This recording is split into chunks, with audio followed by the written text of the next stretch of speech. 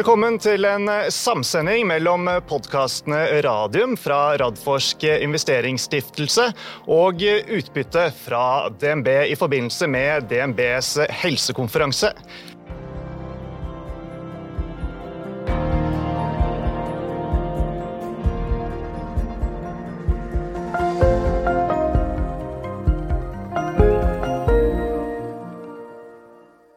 Jeg heter Marius Brunhaugen og jobber i DNB Markets og leder utbytte, og sammen med meg har jeg Elisabeth Kirkeng Andersen som leder Radium. Og det er jo veldig gøy, Elisabeth, at vi igjen kan få til en felles oppvarming inn mot helsekonferansen. Du vet hva, det er helt nydelig. Det er jo 12. gangen DNB arrangerer helsekonferansen, så den er kommet for å bli. Den er jo liksom julens vakreste eventyr i bransjen vår, i hvert fall opptakten til julet. Og veldig hyggelig å møte folk der, nettverket, og ikke minst få info om alt hva som skjer i selskapene, ikke bare norske, men nordiske selskaper også. Og apropos det, jeg har jo med meg min sidekick i Radium, Jonas Einarsson.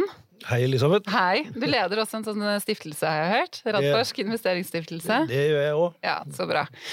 Men du, hvis vi tar året som har gått, vi skal ikke ha sånn der nyttårskavalkade-oppsummering, men vi kan begynne å kikke oss litt sånn i speilet nå. Hvordan har dette året vært for norsk og internasjonal biotech? Det har vært tøft. Pandemien har virkelig slått til i dette her, og skapt mye usikkerhet, og det har jeg i hvert fall lært. Det er jo andre her som kan mer om finansmarkedene enn meg, men usikkerhet er i hvert fall ikke noe de er glad i. Og så ser vi jo direkte implikasjoner på flere av selskapene våre. Vi sliter med de kliniske studiene, rett og slett fordi det er så mye mer vanskelig å gjennomføre de nå enn det var tidligere. Så er det noen plusser, som blant annet at vi antagelig får raskere og bedre kliniske studier fremover. Vi har lært oss mye om digitalt og følge opp pasientene også digitalt. Så jeg tror det kommer til å komme noe positivt ut av det. De aller fleste er jo sånn noenlunde on track, men forsinkelser har det vært. Og det har vært mye usikkerhet i markedet. Kapitalmarkedet har liksom disse berømte vinduene har flydd opp og ned gjennom hele året, fra dag til dag omtrent. Ja, typisk gjennomtrekk. Men samtidig så må det jo sies da, at jeg synes at i hvert fall av de selskapene vi følger nøye i porteføljen vår, så synes jeg de fleste har klart seg veldig bra, og begynner å nærme seg nå veldig spennende avlesningspunkter i det kommende året og årene. Kan du bare skyte inn der, da, altså at fra vårt ståsted i DNB Markets i forhold til sentimentet for kapitaltilgang og investorinteresse, så har vi jo sett, som du var inne på, Jonas, at det har absolutt svingt ganske voldsomt. Altså, ting var jo relativt bra i første kvartal, og så surnet klimaet litt gjennom andre kvartal, og så, som mange kjenner til, fikk vi denne Oncopeptides-kollapsen i Sverige som gjorde ting relativt bekmørkt, eller i hvert fall iskaldt, da, kan man vel si. Men så har det jo begynt å komme litt positive drypp igjen, altså Vaxibody nylig for eksempel, så et lite sånn håp igjen nå inn mot 2022, det kan vi vel si, men sånn i sum, en sektor som til en viss grad er out of favor, men noen reale solskinnshistorier, det er det. Absolutt. Veldig gøy med Vaxibody. Jeg synes egentlig de bare kan fortsette med å ha en sånn der 8 milliarders avtale hvert år, så... Jeg får snakke med min kollega Anders Stuve og høre om vi kan legge inn det som fast sånn førjul. Jeg kan bestille det hos Stuven. Det er klart at det er kjempehyggelig, og det er klart at det er ikke noen småspillere de jobber med. Det er virkelig blant de store, og det de ønsker seg er nye teknologier, og det er jo teknologien her i Vaxibody som er det virkelig viktig, og blir verdsatt, det ser vi jo. Så det er absolutt et lyspunkt. Ja, veldig gøy. Men nå må vi tre slutte å skravle. Vi har nemlig med oss en veldig spennende gjest i dag. Veldig hyggelig at du kunne bli med oss, Leif Askvik. Takk skal du ha. Det er kanskje ikke alle lytterne våre som umiddelbart tenker at ja, det er Leif. Men du er da investeringsrådgiver i Sunt AS, et selskap som du har ledet i mange år. Og så har du tillegg en rekke styreverv i både norske institusjoner og selskaper. Også i vår sfære så har du vært styremedlem og styremedlem i både Ultimax og Oncoinvent ganske mange år. For der har jo Sunt store eierandeler. Ja. Så jeg tenkte, Leif, altså, før vi går inn på biotech mer spesifikt, kan ikke du starte med kort å forklare hva Sunt er og hva dere gjør? Sunt AS er et familieeiet investeringsselskap som har sin bakgrunn i shipping. Vår nu avdøde eier, Petter Sundt, var kontrollerende aksjonær i Bergesen DY. Det ble solgt i 2003, og da ansatte han meg for å prøve å passe på pengene hans. Dessverre så døde han så alt for tidlig, så hans 2 etterkommere nå eier av Sundt AS. Vi har halvparten av vår portefølje investert i fast eiendom, nærmere bestemt hotelleiendom. Vi sammen med Eiendomsspar, kontrollerende aksjonær i et stort svensk hotelleiendomsselskap som til sammen eier 156 hoteller rundt omkring i Europa og i Kanada. I tillegg til det så har vi en aksjeportefølje. Vi nok så opportunistisk skrudd sammen. For en del år siden, 7-8 år siden nå, så kom vi litt tilfeldigvis borti Ultimovax ved at vi hadde en samtale med Bjørn Rune Gjelsten og fortalte meg om det han drev med der. Da hadde jeg en liten personlig historie fra kreftfeltet selv, så jeg lyttet jo spent da Bjørn Rune fortalte meg om det. Og long story short, vi endte opp med å investere 20 millioner i Ultimax i 2014, og da var vi i gang i denne sektoren. Så møtte jeg kort tid etterpå Jonas, og vi har jo snakket både i det lange og det brede om forskjellige muligheter, og vi endte opp med å ha en nokså bred radforsk-portefølje, vil jeg si. Ved at vi ofte så vi selskaper som jeg støtter meg på Jonas og hans kollega når vi går inn i nye selskaper. Og fra et liksom, investorperspektiv, altså, hva det som gjør helsesektoren interessant? Ja, vi investerer litt både med hode og hjerte.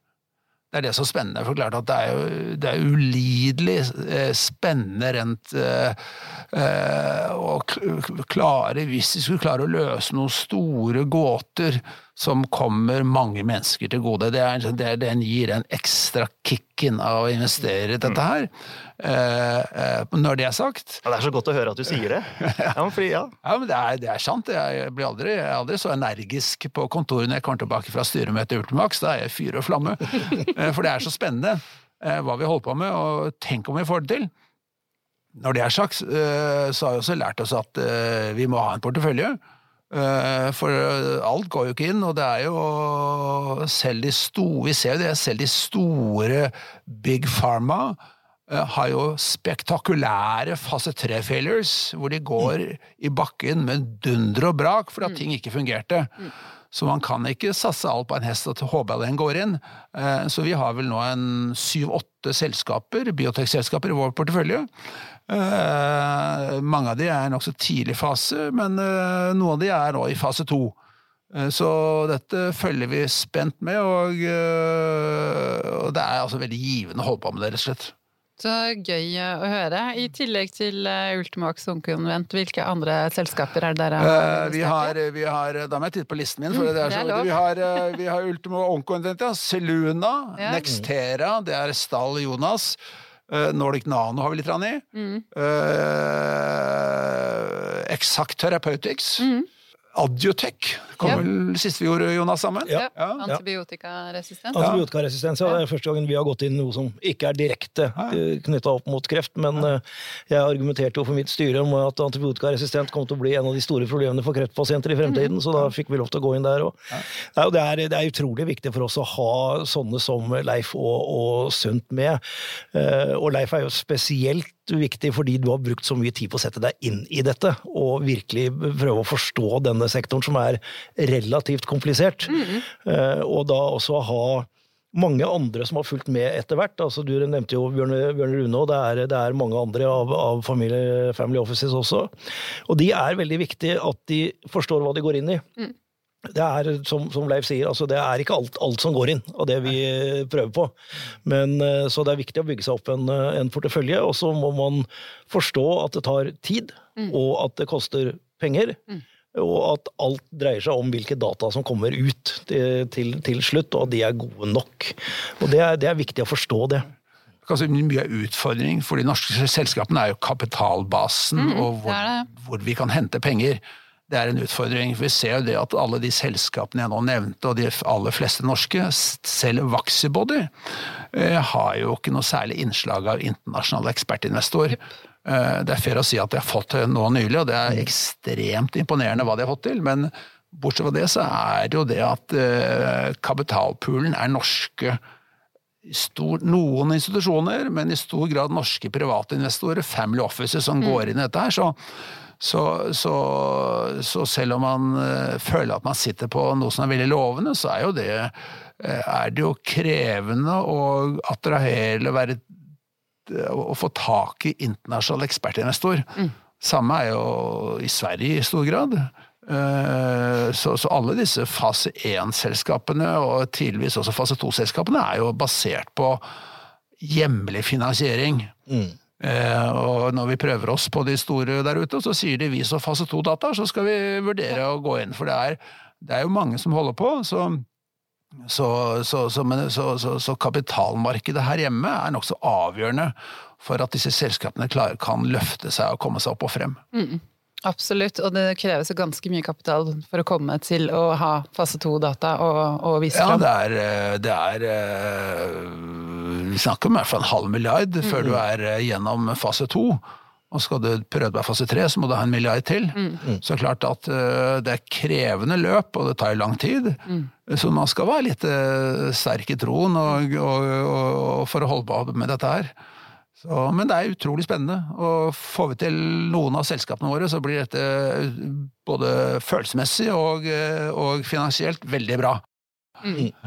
Bare legge til at det det som den store drivkraften, og det når vi publiserer data, så sier vi liksom at kanskje de siste ultimaksdataene 80% av de pasienter i denne studien levde etter 5 år, mens vi hadde forventet kanskje 40-50%. Det betyr at det en del pasienter som faktisk lever, og som antagelig ikke ville gjort det hvis ikke de hadde vært med i denne studien.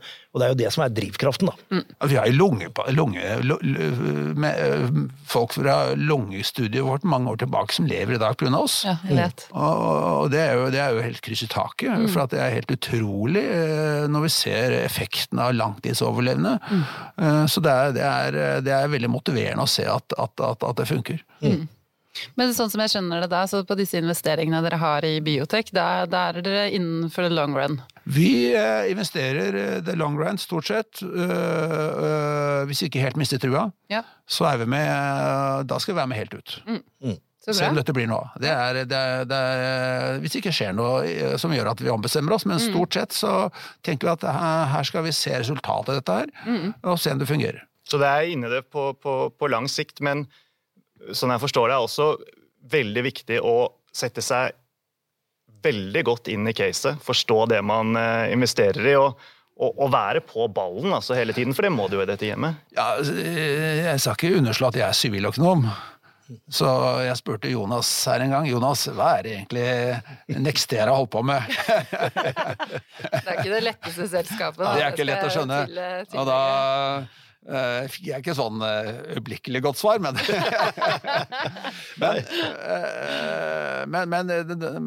et annet poeng finansielt som viktig at det vi opptatt av at vi en liten klubb med litt ressurssterke investorer. Vi jo livredd for å bli en sånn sugar daddy som selskapet helt avhengig av en. Det en veldig vond og vanskelig posisjon i være i. Så vi veldig opptatt av at når vi går inn i selskapene flere aksjonærer med ressurser, for vi vet at hvert halvannet år så trenger påfyll. Og da må aksjonærene være der og følge opp, og det ikke 1 eller 2, det 3, 4, 5 ganger det skal fylles opp. Så det noe av det jeg mest opptatt av når jeg går inn i case. Hvem går inn sammen med oss? Hvis vi alene, da vi ikke interessert. Det må være flere der, for vi vet at det kommer tungløft. Du alene, så du liksom, skal du være bøddel? Nei, den posisjonen vi ikke har. Vi må være flere som løfter sammen. Og det gjør at også så vår sweet spot, som vi sier, sånn, kan vi eierandeler på en sånn 7-8% i disse selskapene, så skal vi inn med hvert år halvannet, skal vi inn med, hvis jeg henter 150-200 millioner, skal vi inn med beløp som for oss håndterbare, samtidig som vi klarer å opprettholde eierandelen vår. Og da kan vi være litt mer pragmatisk til prisingen, for eier du alt for mye, så det jo kjempetøft å se at du blir vant ut i dårlige tider. Så vi liker som sagt å være den litt sånn underkant av 10%, for da vet vi at da klarer vi stort sett følge opp år etter år, og vi vet at vi kommer til å få dårlige dager også, og den dagen skal vi også klare å følge opp. Så det en par sånne greier vi tenker på da når vi går inn i disse selskapene. Bare legge til, jeg tror det veldig viktig poeng du gjør der, altså at det å ha en bredde i største aksjonærer, altså som viser støtte og viser soliditet, altså det for eksempel det inntrykket jeg har at det har Ultimovacs, altså den tryggheten det gir på finansieringssiden, det viser seg liksom gang på gang at det gull verdt, fordi at man unngår usikkerhet i markedet. Ja, vi har noen dårlige eksempler om dagen som ikke har klart så godt, og vi tenker sånn kan det nå, men det jo ikke alle som har kommet like godt ut av det, men for oss det viktig. Ja, det et utrolig viktig poeng, for at vi har jo sett det i de selskapene hvor vi har en bred base, og hvor investorene i utgangspunktet kan tenke seg å forsvare sine eierandeler, men villige til å gå ut og være med å garantere for emisjonene. Sånn at da vet alle som skal være med at denne emisjonen blir noe av. Og det har vi sett nå flere anledninger, at da kommer pengene. Selv i litt vanskelige tider, når de da vet at de kommer. Og å ha den soliditeten utrolig viktig. Hvis du tar Ultimovacs som et eksempel, det veldig morsomt å se at vi klarer å begeistre så mange mennesker, for det jo en utrolig spennende historie vi har å fortelle. Ja. Hvis vi skulle få det til, så det sånn at man blir litt sånn jeg husker da vi gikk på børs og vi var et innslag på Dagsrevyen. Ja, du husker, min kone sa Leif, der skal vi investere. Slapp av, sier jeg. Vi allerede inne. Men liksom, det å skape den begeistringen som gjør at det der vil jeg være med på, liksom. Ja. For det der klarer vi å løse det, så det liksom, klarer å skape den begeistringen, og det gjelder forstått alle situasjoner man skal hente penger til. Man skal skape en begeistring, så at folk villige til å åpne lommeboka og putte ned penger. Vi har snakket mye om Ultimovacs. Det liksom favoritten i porteføljen? Nei, men Jonas og jeg jobber så mye med sammen. Men det mange også. Vi sitter med Oncoinvent, samme utrolig spennende. Vi har genia styreleder, Roy Larsen. Han jo et oppkomme av ideer. Virkelig imponerende person. Utrolig morsomt å jobbe sammen med Roy. Hva han finner på, hva han har av ideer, det kjempestimulerende. Og noen av de andre gründerne, vår mann i Nextera, nå husker jeg ikke hva han heter i farten. Geir Åge jo helt bare høre, jeg skjønner jo dessverre bare halvparten av det han sier. Da du god, synes jeg. Jeg tror ikke jeg skjønner man blir jo imponert. Av å få lov til å være sammen med og høre på disse menneskene som først så dedikerte. Geir Åge, han altså så dedikert i det han holdt på med. Jeg virkelig imponert hver gang jeg møter ham, og jeg går ut derfra oppløftet hver gang. Ja. Nei, men jeg veldig enig i det, og det har fått være med på nye teknologiområder innenfor kreftbehandling. Altså, så ser jeg tilbake de siste 70-80 årene, så skjedde det jo ingenting før i 2011. Egentlig når det gjaldt ny kreftbehandling. Det var da Yervoy kom som den første immunterapien. Og så se på radiofarmaka, som Leif var inne med nå, som virkelig i ferd med å bli et veldig hot område. Celleterapi med Seluna, kreftvaksinene i flere av selskapene, også fremtidens kreftbehandling, og få lov til å være med på det. Og det jo takket være ikke at Leif og andre har investert, eller at jeg så jækla smart. Det rett og slett fordi vi har så fantastisk forskere i Norge. Det deres ideer, samtlige av våre selskaper, bygd på ideer fra norske forskere. Gustav Gaudernak, Else Marit, altså you name it. Geir Åge, som du nevnte, Agnete i Vaxibody. Det jo litt av en fugl vi har, hjernepul. Så har jo Radforsk vært instrumentell å seedfunde disse selskapene. Uten Radforsk så hadde jo mange av disse selskapene ikke kommet i gang. Så det klart at det at dere har vært der og bygget opp og jobbet disse selskapene opp og stå, slik at de var investeringsklare. Klart at mange av selskapene var jo ikke investeringsklare da Radforsk og Jonas og dere begynte. Dette var noen smarte mennesker som ikke var egentlig klar for ekstern kapital. Du da har en så grunnleggende investor som Radforsk som får i gang, og så når selskapene litt oppe og gå og kan kravle av gårde, så kan de hende seg til nye aksjonærer. Så det det fjær i hatten til hva Radforsk har gjort i dette markedet her. Litt mer om Ultimovax. Da. Jeg tipper en del av lytterne og seerne våre interessert i det. Det jo i høyeste grad investerbart. Virker som det har vært stang inn og god flyt nå. Men det noe risiko her? Altså kanskje særlig knyttet til rekruttering, som du nevnte innledningsvis, som en litt sånn generell tema, Jonas? Ja, det en generell risiko i pandemitiden. Det med rekruttering. Og så det egentlig veldig forskjellig hvordan pasientene behandles på sykehuset. Hvor mye får de i tilleggsbelastning ved å være med i en klinisk studie, med reiser til og fra sykehuset, med andre typer undersøkelser. Det forskjellig fra type teknologi til annen type teknologi. Så der jo Ultimovax veldig heldig i den formen at det en veldig, veldig, veldig enkel behandling. Det rett og slett bare en vaksine som settes i mageregionen 7 eller 8 ganger, litt avhengig av hvilket opplegg vi har på de. Så der de veldig heldige med det. Men det en viss risiko for at ting kan ta litt lengre tid. Det ikke sånn at folk slutter å bli behandlet for kreft, og at sykehusene kommer opp og stå igjen og får kjørt mer kliniske studier. Så jeg ikke redd for det, men det en viss risiko for at vi får noen utsettelser her og der. Det gjelder helt generelt. Men bortsett fra det, så ligger risikoen i at når vi nå i fase 2, som jeg nevnt flere ganger nå, og går fra åpne studier til randomiserte studier, da det nådeløst det som kommer ut den andre enden. Det dataene som sammenligner hvordan gikk det med de pasientene vi ga vår tilleggsbehandling, kontra de som fikk den vanlige behandlingen som i dag. De dataene, der går det rett og slett på statistikk og hazard ratio og alle disse tingene som skal måles, og det satt et mål på forhånd. Hvis vi når det målet, så studien godkjent. Og da kan du begynne å forhandle om å gå videre med fase 3-studier eller komme ut på markedet. Men det det avlesningstidspunktet som alfa og omega.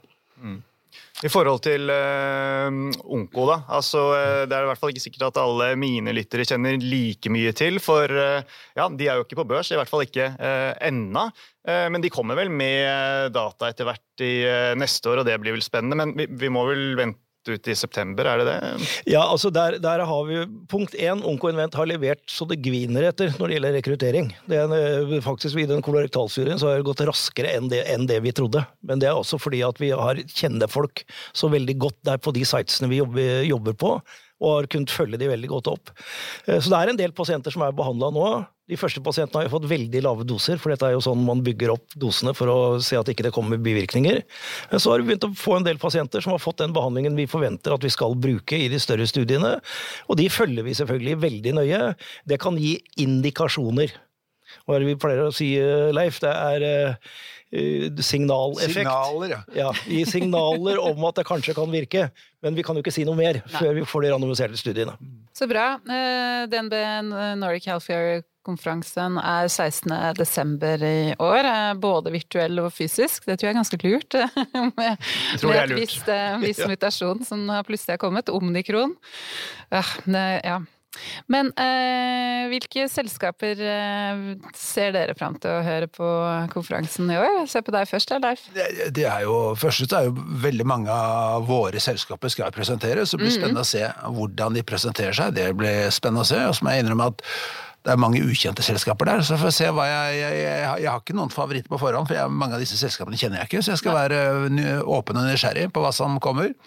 Så, men veldig spent på våre selskaper, sånn som Zelluna, som ikke så mange kjenner til. Det spennende å se hvordan de mottatt, for eksempel.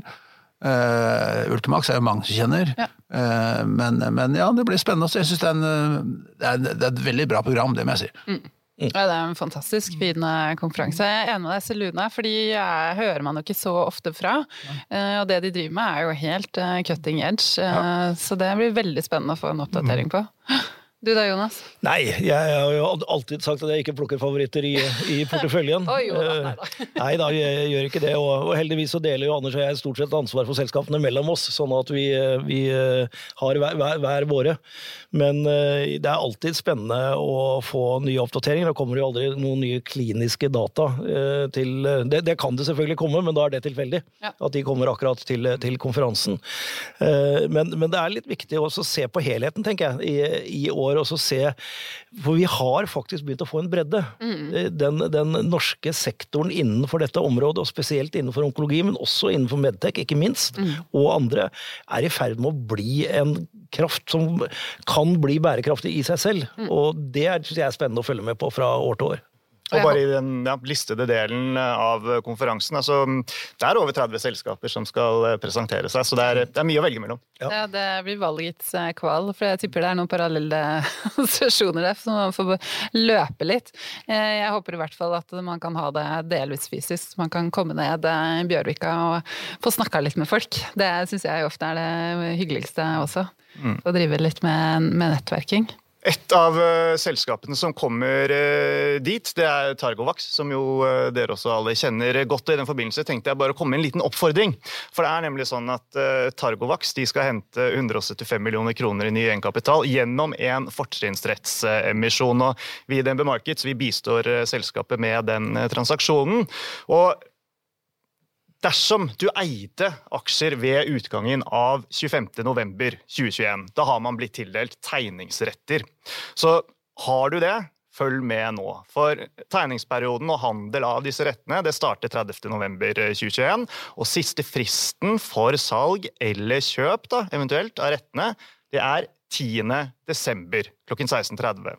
Siste frist for å benytte tegningsrettene til å tegne nye aksjer, det 14. desember 2021, klokken 16:30. Og så kan du finne mer informasjon om dette her. Det anbefaler jeg. Lese prospekt og tegningsinformasjon på dnb.no/emisjoner. Jeg understreker her at har du tegningsretter, så det veldig viktig å foreta deg noe før disse tegningsrettene blir verdiløse. Elisabeth, var jeg klokkeklar nå? Det var veldig bra, til og med jeg skjønte det. Så bra. Jeg har ikke noen aksjer der, altså. Jeg får ikke lov. 1,172 tegningsretter per aksje du hadde. Du har satt deg inn i sakene, hører jeg, Jonas. Det veldig godt. Det veldig bra. Bra. Ja, men vi nærmer oss vel tid for en slags oppsummering, og vi startet jo med å oppsummere 2021 til en viss grad, selv om det ikke helt over ennå. Når vi titter inn i 2022, Jonas, hva ser du i krystallkulen? Det pandemien som blir den store jokeren? Nei, jeg tror ikke det. Jeg tror faktisk at selv om ting går litt saktere og kan gjøre det, så går ting fremover hele tiden. Og det var jo en stund vi liksom lurte på skulle vi stoppe opp i kliniske studier. Det skjer ikke. Det alt for viktig for pasienten at vi kjører kliniske studiene videre. Så det vil komme. Så jeg ser et hav av dataslipp. Altså det er mange av selskapene våre nå som begynner virkelig å nærme seg noen avlesninger i løpet av 22, første halvår 23. Og det liksom hele syretesten. Så det blir spennende dager. Grunn til å være optimistisk, Leif? Ja, jeg tror modus og brande nå at neste årene at covid her, og det må vi forholde oss til i en eller annen form, og så får vi se hva det blir. Men jeg enig med Jonas, dataavlesning i 2022-2023, det det vi sitter og venter på. Det det. Da blir det mange spennende podcaster. Noen gleder og noen sorger. Ja. That's the name of the game. Ja, det det virkelig. Tusen takk for at du kom og var med oss i dag, Leif. Veldig hyggelig. Og takk for nok en fin samsending, Marius. Det var en stund siden sist. Ja, enig. Ja, men det hyggelig. Vi får ta det litt oftere. Ja. Vi kan gjøre det flere ganger. Ja. Og takk for oss. Og da vel møtt til DNB Healthcare Nordic-konferansen 16. desember, både virtuelt og fysisk. Takk for i dag.